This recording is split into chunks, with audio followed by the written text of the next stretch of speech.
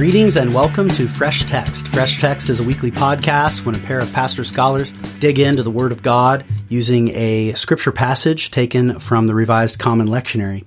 I'm your host, John Drury. I teach systematic theology and spiritual formation for Wesley Seminary and Indiana Wesleyan University. My guest this week is Abson Joseph. Abson is professor of New Testament as well as dean and vice president of academic affairs at the seminary where I work. So he's my friend and my boss and my colleague, and I love discussing the scriptures with him. So I'm so glad to have him back on the show, especially because our text this week comes from James, and he is an expert in the so-called general epistles, including James. His first book was on 1 Peter, but he has a commentary on James coming out with Seedbed, I believe later this year in 2021. So he is a James scholar, and we're very excited to have him here on the show this week. Our text is James chapter 2, verses 1 through 17. James 2, 1 through 17. Nice long chunk of text, and we dip into the rest of the chapter as well. So really focusing on the whole of James chapter 2. If you're enjoying the show while you're listening today, make sure to hit the share button on your podcast player app of choice so that you can pass this show along to others. It's a great way to get the word out about the show, and we'd appreciate that greatly. And if you're interested in becoming a patron of the show, just go to patreon.com/freshtext and see ways that you can support the show and become one of our patron saints. Thanks for listening, and enjoy this conversation with Abson.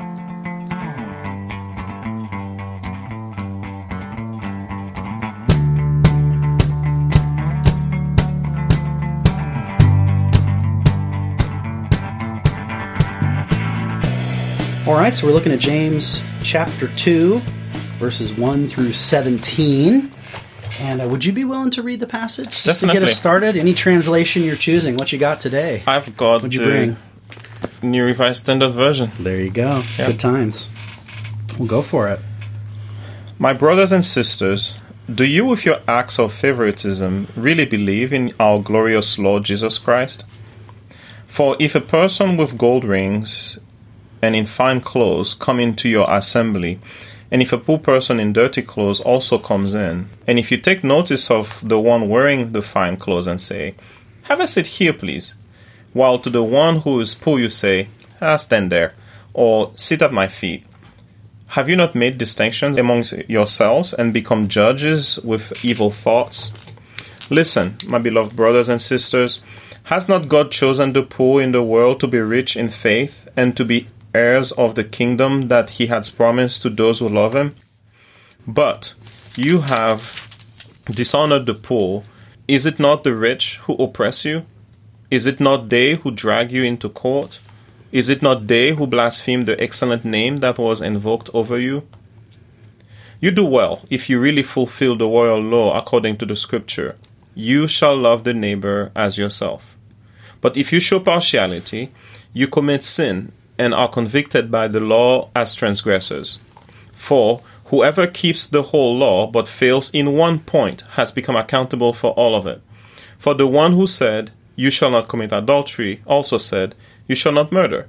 Now, if you do not commit adultery, but if you murder, you have become a transgressor of the law. So speak and so act as those who are to be judged by the law of liberty. For judgment will be without mercy to anyone who has shown no mercy. Mercy triumphs over judgment. What good is it, my brothers and sisters, if you say you have faith and do not have works? Can faith save you? If a brother or sister is naked and lacks daily food, and one of you says to him, "Go in peace, keep warm and eat your fill," and yet you do not supply their bodily needs, what is the good of that? So faith by itself, if it has no works, is dead. The word of the Lord. Thanks be to God. Let us pray. Father, we give you thanks that you are the one from whom every good and perfect gift flows from above, including the gift of your law. You are the one who said both do not murder and do not commit adultery.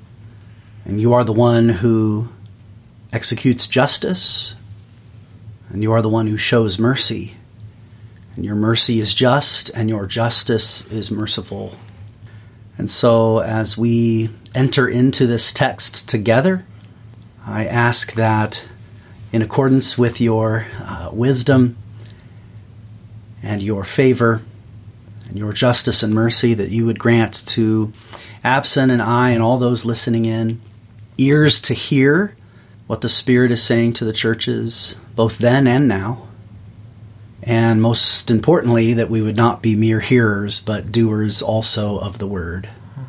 And so we ask that even though in this hour we're mostly doing the work of hearing, that would be guided by your Spirit to bear fruit in good works, so that we might not have a dead faith, but a living faith.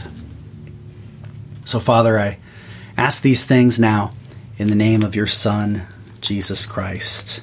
Amen. Amen. So what jumps out at you today in this famous passage? Yeah, this passage is very rich. There's a lot in it. And the first I think we can talk about is James trying to help the believers learn how to live together as a community. The thing that he's addressing here is happening at the table.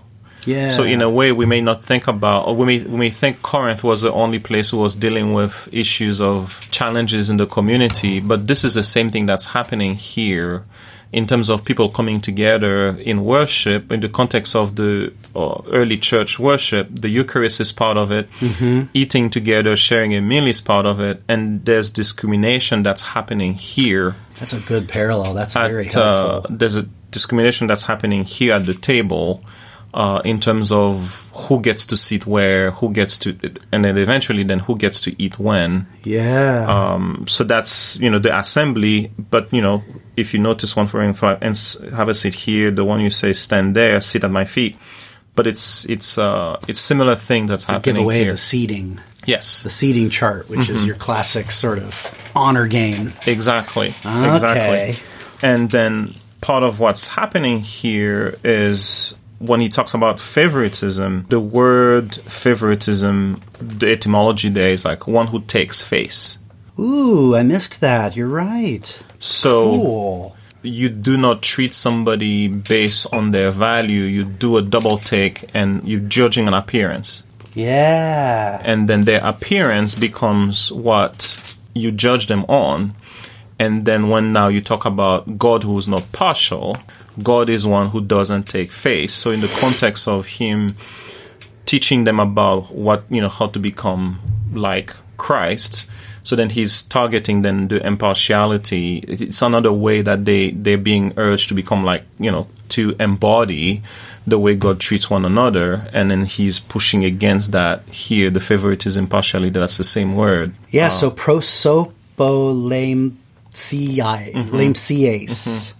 That is a cool word, because that face language came up just last week for our listeners in chapter 1, where it talks about the mirror, looking in the mirror and seeing your face. Natural face. The natural it's face. Weird. The face you were born with. Is that kind of what it is? Which would then have some connotation of your kind of externals, God looking on the out, versus the heart. Oh, so just for a Greek geek out moment for my education and our listeners, if they enjoy it too. So the prosopon, I see that in the word, and then the late Sias. That's the Lambano. That's from Lambano? That's from Lambano. Okay. Yeah, that's from Lambano. I see it now. Yeah. So who's taking face? So you're receiving one in accordance with how they appear. Yes. And face would be the whole front of a person, exactly. The whole the way they carry themselves, everything. Mm-hmm. Oh, that is really, I know that's just a little word study moment there, but that's very insightful. I wanted to ask about the gathering here. Is there any significance in the word choice in verse 2? It is synagogein in the original, which we're completely comfortable translating in the Gospels as synagogues, because we see that Palestinian context. Sure. And when we see words like that in the epistles, we tend to translate it gathering, understandably, because we see it as these Christian gatherings. But in the case of James, I mean, we don't know for sure, but I'm sure you have some takes on James, whether he's operating in a Palestinian context, whether he's operating perhaps even amongst Christians who might still be... there's this explicit Jesus language in verse 1, so that's why it's a natural choice to make it gathering. But is he also talking about synagogue behavior? Or am I reading too much in? But no, because I would think some of his audience would still be synagogue participants in addition to gathering on the first day of the week with Christians. I don't think you're reading too much into it. The reality of the early church is one where the early Christians, when we say early Christians, we're thinking about both Jews who are now operating both as Jews and Christians. They didn't leave. Peter, Paul, they didn't stop being Jews. Right. They added the processes of what it means to now worship Paul, also. we see even participating Paul. In temple activities at the end of Acts. Yeah. Every time he goes back to Jerusalem. Yeah. Even whenever he goes into a city, he first Starts goes... with the synagogue. He starts with the synagogue. He goes on the Sabbath. So you could definitely see the sort of intentionality and continuity by them using synagogue as the idea of the gathering, just to signal that we're still doing, even the Christian gathering is something that has a continuity, so that even the Eucharist is a continuity. What becomes a weekly practice was the Passover meal, that because of Jesus' promise, do this to remember me, then the disciples now begin to do that, on a weekly basis whenever they gather. Right. So that continuity is there. So then the translation then becomes a different reality in terms of words then take on meaning in social location. Yeah. So the meaning of the word might have evolved because then the Christian gathering will become slightly different, because then if you're thinking about a synagogue, it will be very difficult if you have a Christian who was not a proselyte being admitted to the synagogue. Right. So the arrow goes one way. You may have the synagogue participants being part of a Christian gathering, and it's still a synagogue. But then Gentile Christians who were not proselytes won't be allowed into that space. Yeah, so as we reconstruct James's audience, I wonder, you could see it. Two possibilities come to mind for me, and correct me if I'm guessing wrong with what you said. This could be, in terms of how the wealth and riches map on to non-proselyte Christians and those who are. So say you go to synagogue was synagogue a what we would call Friday night then, or is that a later development? Would that have been common? It will be that. And at the beginning of the beginning of the seventh day, which is the evening. So you could see it one of two ways, and perhaps both. I'm wondering if there's any clues in the text to help us see one way or the other, just while you're here to reconstruct this, that I could see it being, say, if you've got some wealthy or middle class or whatever Jewish Christians who are behaving in favoristic ways in the synagogue, and then kind of slumming it with the poor on the first day of the week, and kind of this disconnect. You need to be behaving with integrity even at the synagogue. But you could also flip it the other way. You could totally see, especially since some of the Gentiles, if this is in Palestine, Gentiles might be wealthy. They might be the wealthy ones that are sort of getting treated with special privilege when the Christians gather. And maybe even justifying that in their hearts because, we don't even get to do the other thing. Is there any evidence from what we know of the first century that the wealth patterns, rich and poor, mapped on at all to the Jewish and Gentile-ness, or was it all mixed up? And is there no it's all consistent pattern? Yeah, it's all mixed up because it's even in this passage here, rich and poor. James is doing something very interesting with those concepts. They mean wealth, but they don't mean wealth. It's a posture in life. Oh, okay. the language that he's doing, like first description, he doesn't use the word rich. It's a description of their prosopon. Exactly. So it's not just wealth at this point, and you have to be very careful when you read James because he uses the same terms, but he doesn't mean the same thing every time. Okay, and that's part of what he is doing here because the rich is the proud, so that even somebody with little means can behave as a rich person. Because it's someone who comes in ostentatiously. It's what verse 2 is all about. Exactly. It's the way you conduct yourself. And it could be someone with wealth who has chosen solidarity with the poor and is dressing more humbly. Exactly. And might come in the door. And in that case, it's your humility. The humility. Again, there were rich people in the room. There were poor people in the room. And later on, when he talked about 14, he's definitely now talking about haves and haves not. Yeah. But then those who have, but then are in solidarity, those who have and understand God's rule over their lives, those are poor in spirit. You may have those who do not have, poor people, lack of resources, but do not accept or behave otherwise, and then they slot them within what James will call rich, the proud, who do not receive. And in the context of James began with the 12 tribes in the dispersion. Yeah.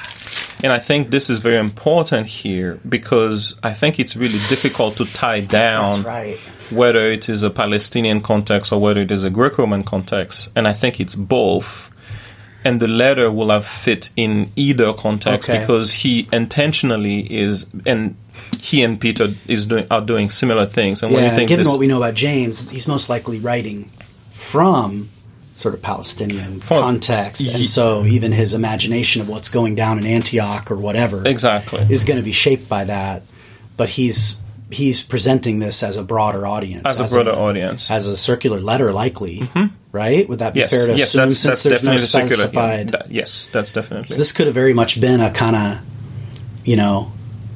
I'm not saying James is the first pope or anything, but it's like a pastoral encyclical, an official letter that would have been passed and made its way all around the Greco-Roman world, hence being written in Greek. And which is why we actually have it, because it was kept and circulated. It was just a local thing. It would have been written to a specific presbyter in Shechem to sort out some mess, which James may have written letters like that, and they've just been lost to time after the destruction of the temple and That's such. Possibly. I mean, although it might all just been word of mouth way of leadership. His local leadership in Palestine might not have been by way of the pen. Yes. So it's no guarantee, but that's very helpful. Yeah, that dispersion stuff, because the dispersion addressee in 1 Peter, but in the case of Peter, we know, at least from Acts, that he made his way beyond a kind of Jerusalem or Palestinian context. We don't have any reason to believe that's the case of James, although it might have been. Although it might have been. So the way I tend to picture it, we understand Paul's extent of travel because the person who's got the camera is following him. So then in the context of, I always use Rome as an example. The church in Rome is so established that he hopes that Rome can support him, and that the letter to the Romans is a fundraising letter by a missionary who hasn't even been there yet. Yeah. So people have arrived there before him, whom tradition may tell us Peter. So the extent of the travel of the apostles... They could have had a letter from James in their satchel, even if he himself, or maybe even himself. They already have Acts 15. Yeah, that's right. That letter. That letter will have already been... We have 2 letters from James. 2 letters from James. Let me correct myself. Yeah. That will have already reached them. So the context of communication that's happening from the apostles is more complex and richer than what we tend to sometimes give it credit for, because we limit it to what we read in Acts and Paul. But it's just that the director's cut is what we have. Release the Snyder cut. Come on now. But I mean, if we had the full cut, exactly, we would have had a narrative of Peter's travels. Exactly. Maybe James, John, likely, these other key figures, many of which have made their way into tradition, with a lot of layers. We don't have properly ancient sources. But having said that, James' early martyrdom will have precluded to some of that. So if we kind of limit it within that context, but the travel will have been possible. That's so helpful, just especially here because it's only we're doing 5 weeks on James this summer, and this is our second. Okay. So to kind of, if this felt like an aside, dear listeners, some of this is to lay the groundwork for the next couple episodes so we can operate with some assumption of this is a deeply Jewish book, as is all the New Testament, but perhaps even more so to some extent. But it's clearly has a very wide audience in mind. How much he knows what's going on there, but he's probably hearing about it. Letters are coming his way, and he's catching wind of... Man, the 1 Corinthians parallel is so darn obvious when you say it. But I gotta be honest, I never noticed it before. It's like so obvious. That's so helpful.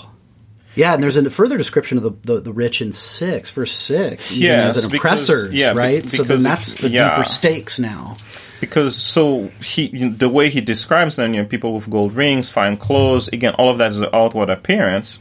And then the table context, have you not made distinction among yourself and become judges with evil thoughts? Yeah. He's teaching them what not to become, because only God is the judge. So you're taking God's place on the one hand, you're taking God's place. On the other hand, you're doing it the other way than God would. Yep. Not just being a judge, a bad one, because the only right judge is God, and this is not the way he operates. Though 5 then has not God chosen the poor in the world to be rich in faith, because sounds God like 1 Corinthians too. Exactly. God doesn't treat things this way. So at least if you will do that, then do it the way God would. Okay. If you will judge, at least follow the process in terms of how God does it. But you have dishonored the poor, and then, is it not the rich who oppress you? Is it not they who drag you into court? Again, that's where again, I'm thinking you have something beyond the Palestinian context in terms of the rich, dragging you into court. He's going to talk later on about that kind of dynamic in terms of dependence, self-dependence, and the diasporic context of the marketplace people in chapter 4 or 5 where they're like, I'm going to go here and go there. Exactly. I'm a big shot. Yeah. And that language of blaspheme in 7, that's strong. Are they not the ones blaspheming the good name by which you were called? What's that referring to? So here is a larger context of what James is doing in terms of speech ethics. Yeah. So here, part of what's happening here, he's using blaspheme very intentionally to talk about bad behavior. In James, sinfulness and bad behavior is expressed through speech. So that if you go back blaspheming earlier, if you go back to the earlier verses here, the way they express their favoritism is through speech. If you notice somebody wearing, and you say, have a seat here while you do, and do the other one, you say, it's all being expressed through speech. Remember earlier he talks about the tongue, the power of the tongue. Yes. Speech control. So speech control is synonymous to holiness. It's the same tongue by which we praise God and blaspheme. Exactly. So this is all of that connected. So he's beginning this already here, so that the behavior of favoritism is expressed through speech. And he's going to then talk later on about correction in speech. So that where he then in 12, so speak and so act as those who are to be judged. So the consistency of speech and action in 12, which is what he's going to then drive home in 14. Don't just say, be well and do good. Do something about it. Yeah. Speech and action. So then over here, the blaspheming excellent name, you are living like those who are blaspheming, those who are not controlling their speech. Oh, that's so good. And the way that speech kind of mediates between mere belief and your action, and the speech then becomes this kind of middle point between like it's almost misleading to say that, like the Bibles that put faith and works at the top of this. It's almost faith, comma, speech, comma, works, or something like that, right? Speech is the vehicle. Speech is the vehicle through which what I call here in terms of like people will talk about faith and works, but this is a misnomer almost because what he's talking about is active faith. When you look at the language closely, he's not putting faith and works in opposite, but he's saying not at all. Your work, like what are the works that are a natural outflow of true faith? And faith for them would be linked with confession, which would be done with the tongue, versus blaspheming. And he seems to be implying either literal blaspheming or of the rich, but he might be meaning as much the sort of metaphorical blaspheming of saying one thing and doing another. All of that is part of that. Yeah, all of that is part of that. And then in the context of kind of later on, part of the blasphemers is also those who say they don't need God. Right. The self-sufficiency, which is the epitome of I am my own person, I don't need God. Then you put yourself outside of his care. Oh, this is so good. I'm learning so much. Let's take a quick break and come back and explore some more. Awesome.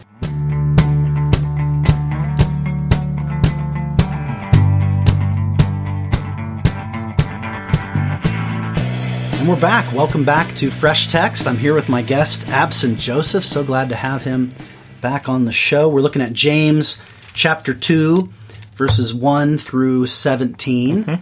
A long chunk, even for this series, that tend to be a little shorter, although I'm very grateful because the material on faith and works here, when it's abstracted out from the context of the social relationships, it just becomes this abstract question of the status of faith. But it's about, as you pointed out at the beginning, our social relations is the kind of context in which the faith and works question emerges. It's not an abstract question about salvation or something like that. It's also not for Paul, although for him these questions were important, but other ones shaped it too. So let me read the text again just so it's fresh for our hearers.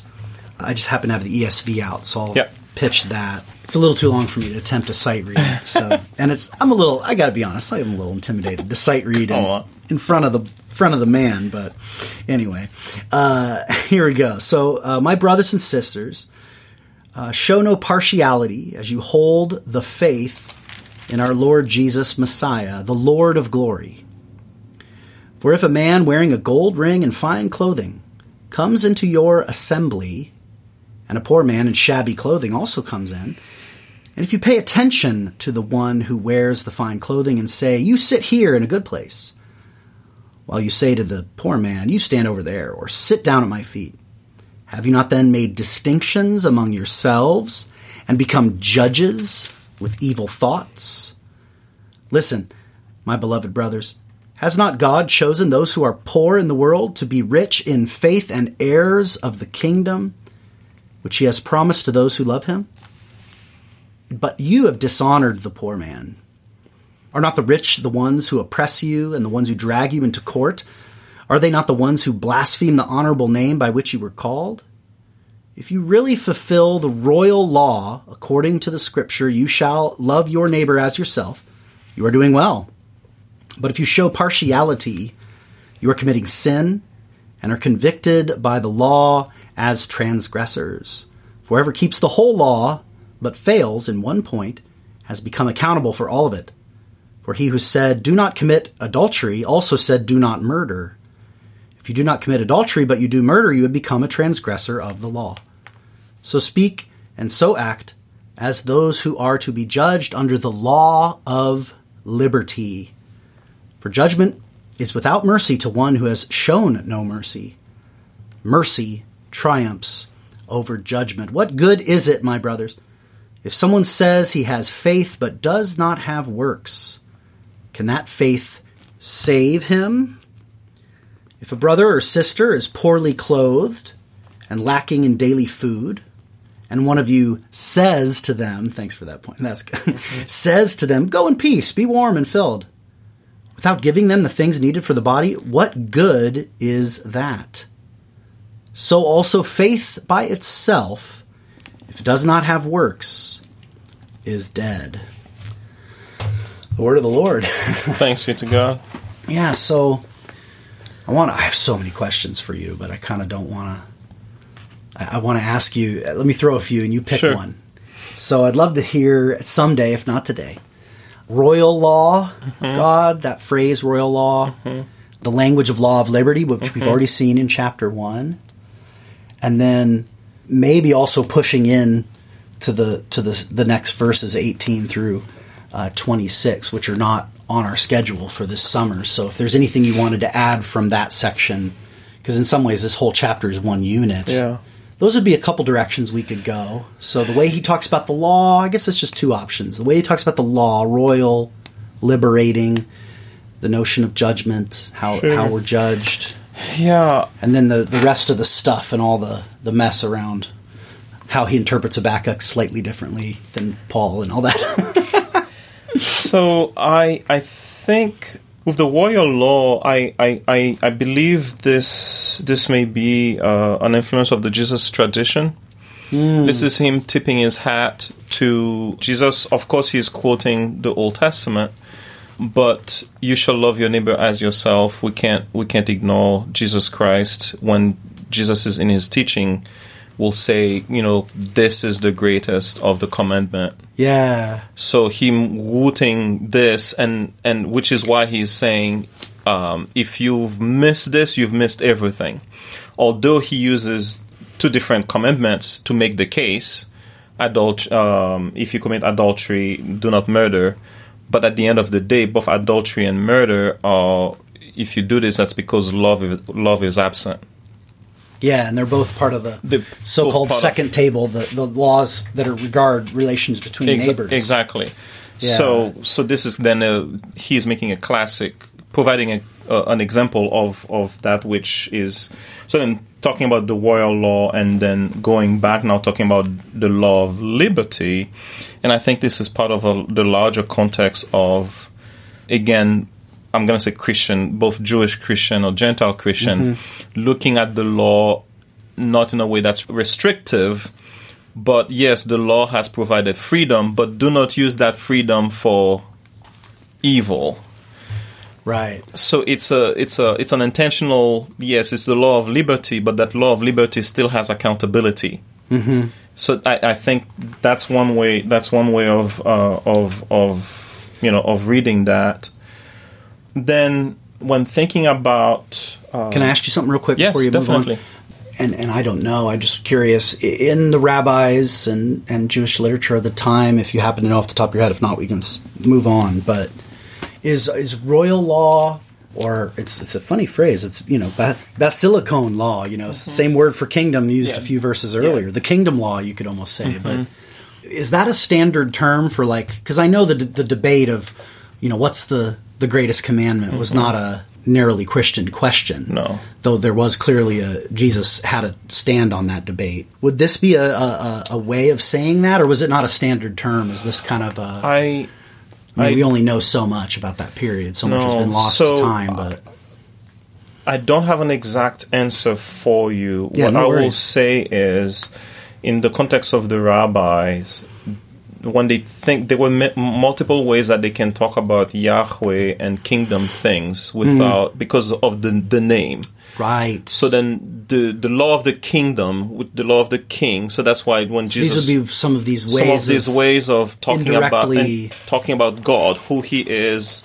So this is like the right law, hand of power. Exactly. Just kind of that may be those kind of things that are happening here. That's why I say it's kind of a tip of the hat to Jesus' teaching. Because this is the new way of the kingdom. And he's talking about the law, but it's the reinterpretation of the law as Jesus Christ will have taught them, in Sermon on the Mount and all of these different things. Yeah. So that's partly why I think that's.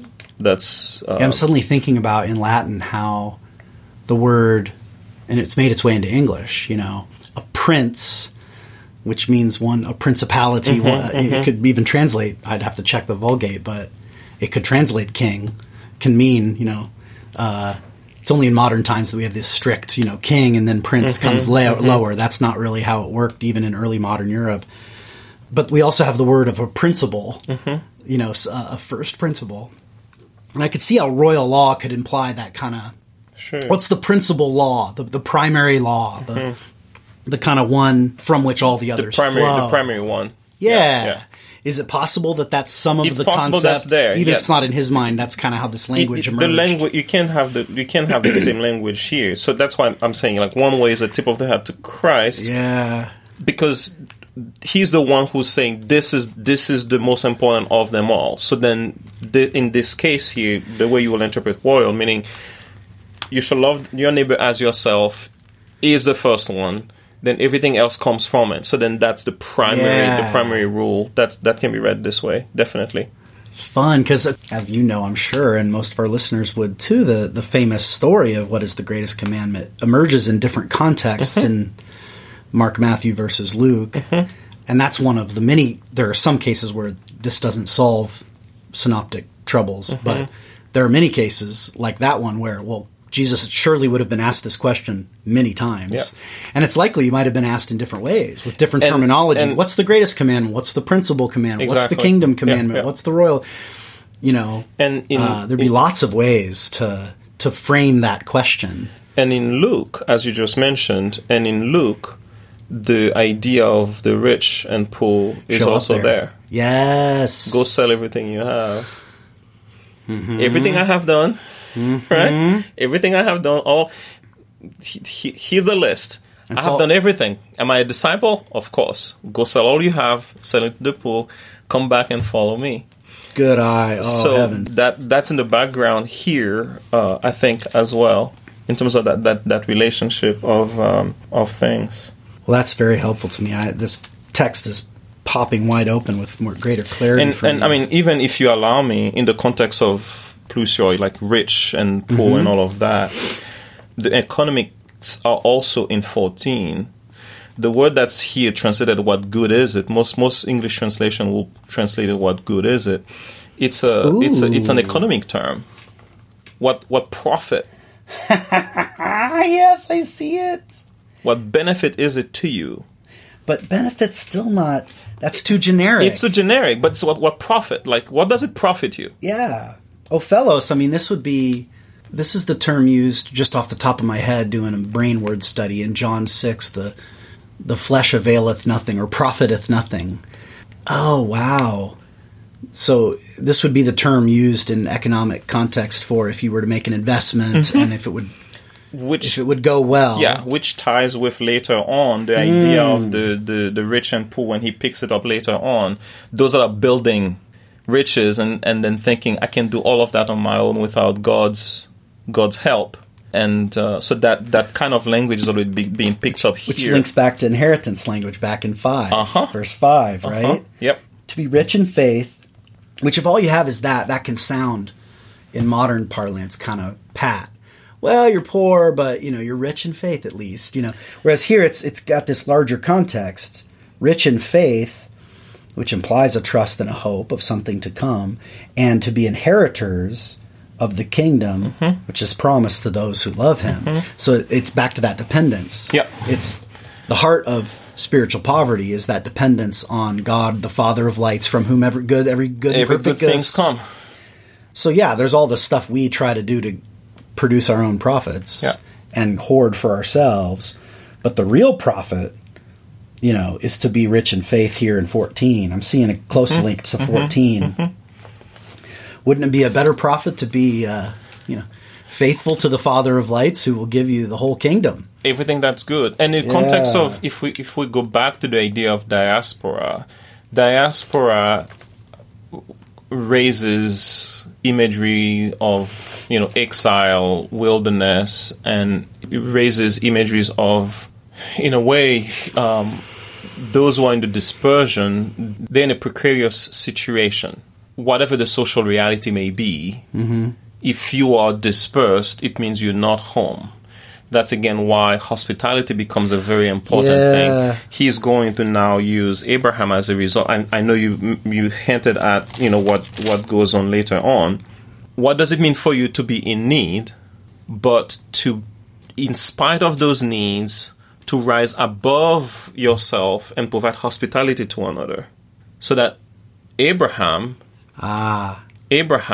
if he wasn't hospitable, will have completely lost the opportunity of receiving the promise.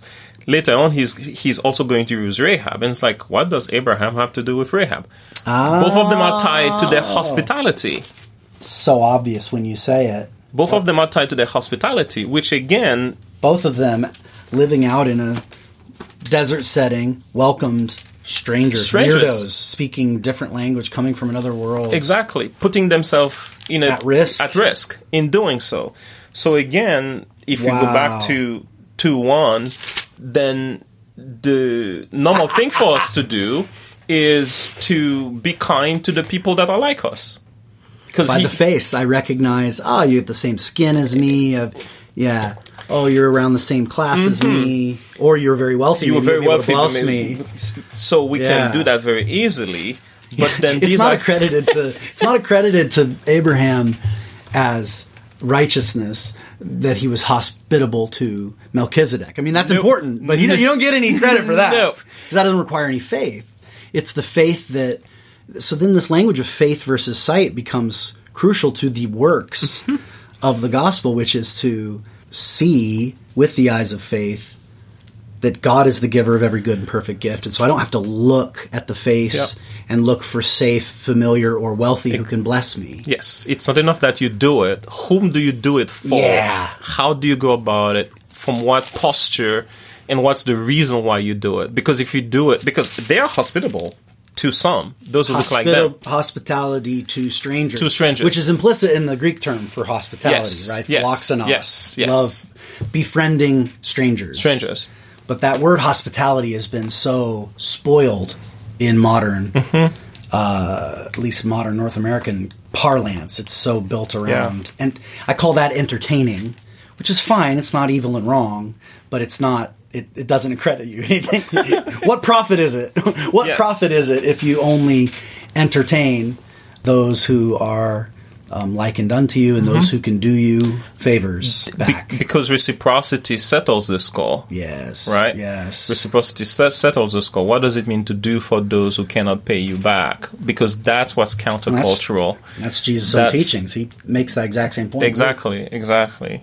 And then in 14:16, you almost kind of connect to one, maybe conjecture, but go ahead. If a brother or sister is naked, which is the opposite of those who come in fine clothes into one, and you say to them, "Go in peace, keep warm, eat your fill," yet you do not supply to their bodily need. What's the good of that? Again, talking clearly now about perhaps not just covering their bodies with clothes, but also feeding. So while we say, the text, most translations put a paragraph between 13 and 14, but there's a way in which 14:17 connects to 2:1 because he goes back again to the context of worship together. The person is not just knocking at your door, but it's a Christian of lower means who comes together in a gathering of Christians, and maybe because you tell him stand there, he didn't get to eat anything at all, and he's leaving the worship time together now without having been fed, which again is part of what's happening. First Corinthians. Yeah. So I say all this to say that the reality of the challenges of the church members living together, Christians living together, wasn't restricted to the city that Paul addressed it. These were the first people who say, Apostle Paul, this is a problem. Can you address it? And it's still being addressed here, perhaps, even in this context. How ironic, given that this is the chapter where we tend to say, to drive a wedge between Paul and James. Which is so frustrating. I don't think it's there. I don't think it's there at all. Yeah, at best... At least you tell me if this take sounds right. I mean, at best, when James uses faith, he sometimes, not always, but sometimes in this chapter, uses it in its narrow sense of mere belief. And Paul would agree mere belief won't save you, right? It's always an energetic, living faith, right? For Paul, of course. But most of the times he uses faith, he doesn't use it that way. He's almost being sarcastic when he says that when the devils believe and they shudder. Well, yeah, but they don't put their trust in God. So really, in terms of the apparent contrast is only surface level. It's only surface level. As you dig down, they have the same concept of faith as what it ought to be. They do, because with James, it's not even mere belief. James has true faith and false faith. There you go. Back to blasphemy, back to the appearance. So it's really just an appearance of faith, which Paul would agree with. That's just an appearance of faith. If you have faith that's not working by love, Galatians 5. Yeah, the true faith will actually have good works that accompany it to make sure that it's actually genuine. Yeah. Yeah, so it's a surface difference. And I think there is some difference at the surface, but it's merely surface. I think the argument is headed in the same direction. If you really believe in the justification by faith, justification of the ungodly, justification by grace, flowing from God's election of the poor to be rich in faith, entails this kind of way of living. Mm-hmm. Paul and James are on the exact same page. They're on the same page. Yeah. And there is one thinking about, we tried to talk about the audience earlier. It is conceivable that James is addressing people who are like, I have faith, that's enough. Later on he will say, well, I have faith, you have works. Yeah. While you have others who are like, well, they're addressing both extremes, and both of them are bringing people to a healthy middle. We tend to forget sometimes that the letters were written to address very specific issues that are arising. Right. So from that standpoint, my own, I can call it bias. I don't think James is like looking at Paul's letter and saying, let me offer a corrective here. That's definitely not. But he might be correcting misinterpretation of because then they've gone to the other extreme, and it's like let's come to a healthy middle here because of what's happening. Because I mean, come on, it's not implausible that there were followers of Paul that there's evidence in Paul's own letters that some of them mistook his teaching as in a libertine direction. You know, Paul himself has to correct that. The law of liberty. Right, yes. So what does it mean to be true liberty versus an abuse of... I mean, you see it in Corinthian correspondence. You see it even between the 1st and 2nd Thessalonian letters, where the language of work is just the literal sense of like doing your job. No, you still have to go to work, just even though Jesus could come back any moment, you know. But there is something about Paul's... And Paul did write in it. I mean, Peter says it. Your guy, Peter, says... Paul's kind of hard to understand. You know, sometimes you can miss in ways. Let me boil him down for you. But the notion that Paul would have, just as Paul was reacting to a kind of extreme legalism that probably would have appealed to James as their authority and their own people and his own people. And so the tension's probably more between the application. When you really read the letters, there's a deep continuity. There's continuity. I think that's fair. Another layer in terms of context, just to consider the similarity between James and Peter in that they address the dispersion, the idea of diaspora. James doesn't say that. You already talk about the cyclical letter. In Peter, when he lists them, it's all of Asia Minor, which is the area where Paul established, the churches. So there is, again, issues of source and time notwithstanding. We don't need to get into, what was written first and all of that. The fact that the letters are circulated, it is conceivable that you've got churches that receives Paul's letters and James and trying to make sense of those.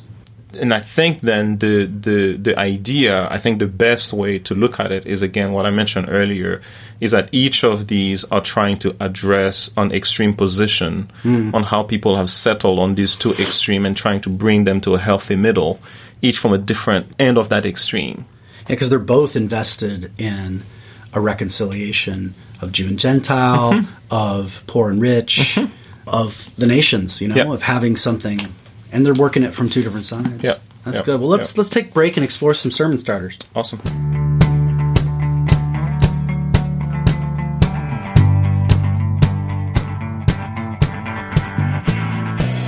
Well, we're back. Welcome back to Fresh Text. We're looking at James chapter 2, verses 1 through 17. I'm here with my guest, Abson Joseph. On the break, I wanted to acknowledge a very gracious correction from my brother. Fraternal correction is a work of love. So I referenced Habakkuk. There is no reference to Habakkuk in James. There is in Paul, and it's one of the many subtleties in their different approaches to the interpretation of the great passage on being reckoned to Abraham as righteousness from Genesis. They both quote that. And again, on the surface, there's some differences. And in terms of exegetical technique, there is some difference between... They're two different rabbis with different training. Paul was, may have been trained by different people and had some different tricks, And so the way that he brings Habakkuk in is kind of part of what he's doing in Romans and in Galatians. Yeah. But as you said on the break, we don't have to get into all that. No. So let's explore some sermon starters. Where would you want to go with this? If you were asked to come preach a sermon on this, or if you wanted to offer suggestions, recommendations to others, what would be the overall focus, orientation, suggestions? I think the first one we've mentioned it several times, hospitality. Yeah. A regain of that. I heard you earlier in terms of mentioning the fact that this has it's almost a lost art, and in terms of the way people have dealt with it. But now more than ever, what it means to be hospitable, especially connecting that with speech ethics and how the rhetoric of how people are using words to hurt one another, or even using words to create separation. If I agree with what you have to say, then we can sit together. If I disagree with what you have to say, then we go our separate ways. Recognizing the power of speech, which is part of what James is after here. What does it mean to be hospitable in speech? Boy. Which will, in the age of social media, hospitality, which means welcoming those who are not like me, and filling the blanks in terms of what that's going to look like. But within this context, as we've mentioned earlier, people that are in diaspora have a ton of problems.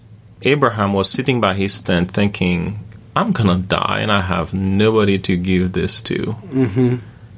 And he saw two strangers. At that time, being a stranger was the worst thing that can happen, because you can't be trusted. Yeah. You're in danger against one another. That's why, Cain is like, you don't want to make me a wanderer. Anybody who sees me is going to kill me.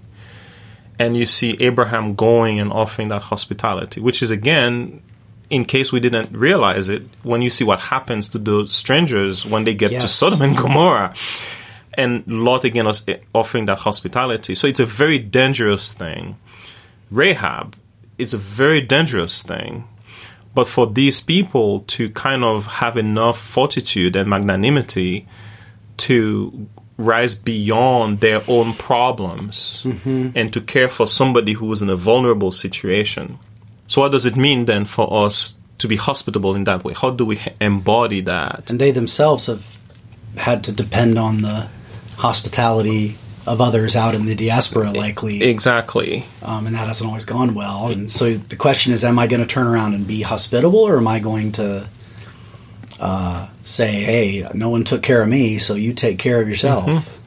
Yeah. Which is very tempting when you've suffered abuse by others. It's very easy to be unaware of the needs of others because we're so absorbed in our own troubles, Yeah. Yeah, seeing them as a troubled community that themselves are strangers in some sense. In some sense. As diaspora Jews, and then double strangers if they joined the Christian movement. So now they're kind of outsiders both to the Jewish world and even if they're participating in synagogue, they may be seen as not. Yeah, why are you going to that midweek meeting on first day of the week? Yeah. Why are you going and hanging out with them? Those wackos, those radicals, those people who think the Messiah already came people. I mean, I got to admit, when I'm in a church and, I've got people who are, and let's be honest, we know this both statistically then, and we just know human psychology too, and sociology, that it's often the poor and downtrodden that are attracted to radical movements, right? Yep. And I'm often, it's easy to kind of look askance at like people who are getting all worked hope. up into some kind of radical movement, though. Because they're looking for hope. They're looking for, and this is a hopeful message, right? In terms of what that is. So I think that's one. We could also talk about. Also, give us eyes to see. Especially back to the That's exactly where I'm going with that. The God who doesn't take face. That's the literal translation of God who's impartial. He doesn't take face. What does it mean for us to see others the way God sees them, and to order our lives through that? One, to not judge, but if you do, to actually then embody the way God does that. And what does this look like? And I think those two things are connected. For hospitality to happen, that needs to then happen. I'll never forget as a kid watching. I wish I could find this clip. It'd be a good video clip in a sermon, actually. I can't remember what show, some sitcom in the 80s when I was a kid. It was some teacher, and they had 4 jobs that people do, like plumber, businessman, teacher, whatever. And he asked one of the kids, okay, what would you guess their income is? And the kid, and it's a funny scene because then the kid goes up and he puts the plumber at the bottom. He's, look at his dumb truck. He describes their cars. There looks at the face, right? And the car would be a symbol of that, right? And then the teacher surprises them with how much, how well a plumber can do for themselves. It's a specialty. It's a specialized skill, and they get paid pretty well. And that might not be a good video clip, but it's an example of that kind of how we're so quick to sort of just in matters of seconds use the signals of race and class to determine what someone has to offer back to me. And then to ask, what does it mean to have the eyes of faith by which I can perceive the riches of faith in another, right? To actually see those who have greater need as me, not merely as, although it says here to help, but it's not merely as objects of help, but as the elect of God. This is preferential option for the poor. So if you're going to look for a proof text for that concept, it's right here. It's this God elects the poor as his special, as his own, as his inheritors. And so I count it a privilege to be connected to and interact with the poor. I love that taking face. It's such a fun image that you could really play with it depending on the focus. And then the hospitality becomes the application.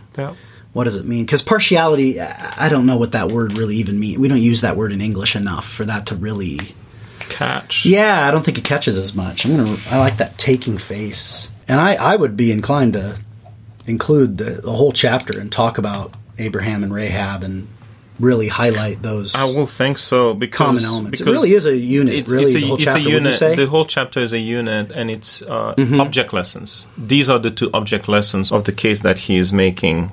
Sidelight, verse 15. That's naked, right? It's gumoi, right? Yes. So the notion of someone being naked, right? And some translations make it safe and say poorly clothed or without clothes. It's no, it's just the word naked. Both the shock of that and the shame and the fear of getting associated with who's, walking around naked, but also just the language from Matthew 25.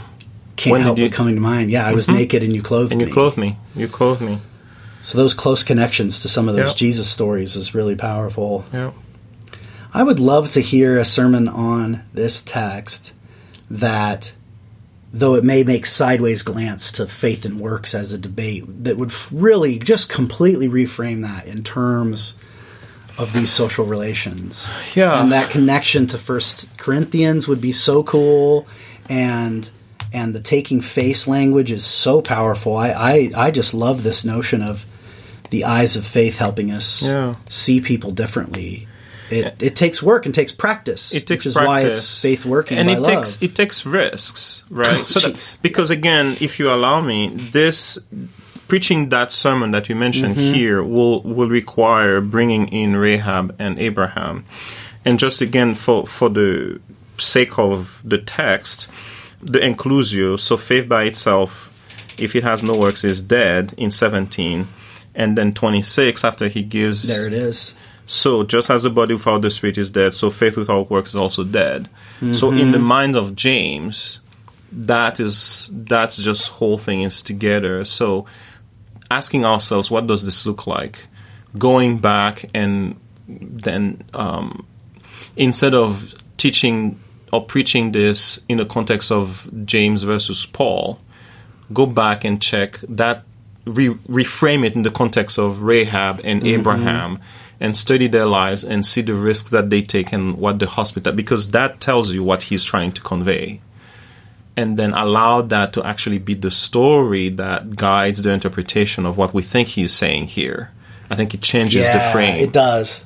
Yeah, that's the Mandy Drury rule that we talk about here on the show now, is especially because we've been doing epistles this year, is like, well, when you're in an epistle and if you're having a hard time shaping a sermon, like, well, if it makes a reference to a narrative in the Old Testament, go and grab it, baby, and basically preach on that.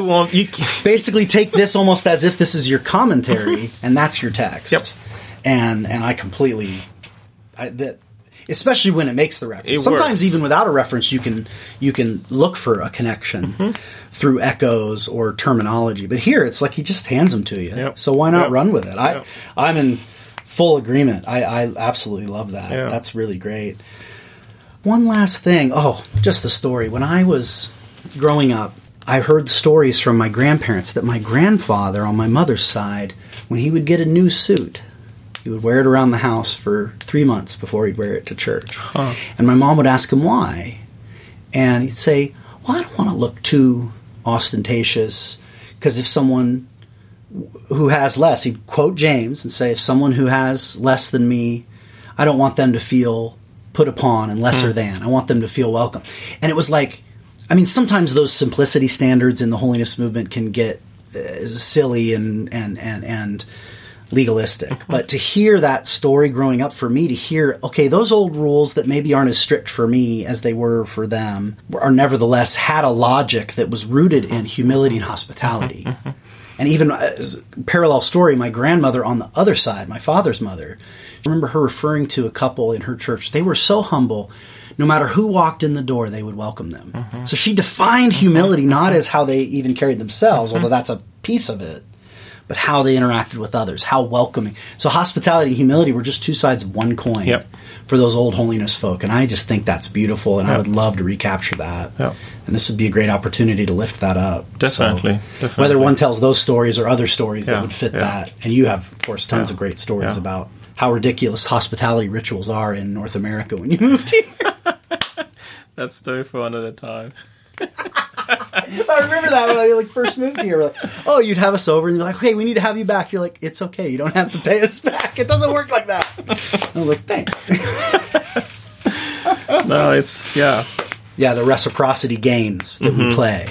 We're still caught up in those. Those aren't just an ancient times thing. It's a human thing. Yeah.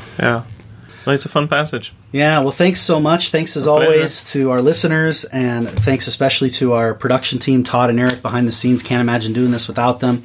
Thanks to our patron saints who support the show. I don't see a cent of that. That's for the production team behind the scenes. I got a day job. Here's my boss right here on the show. Cheers. Not today. You're wearing your fellow prof hat, right? Yeah, and thanks. If you want to become a patron of the show, just go to patreon.com/freshtext and see ways you can support the show and get some extra content. With that said, we say have a good preach and a great week. Bye-bye. Bye-bye.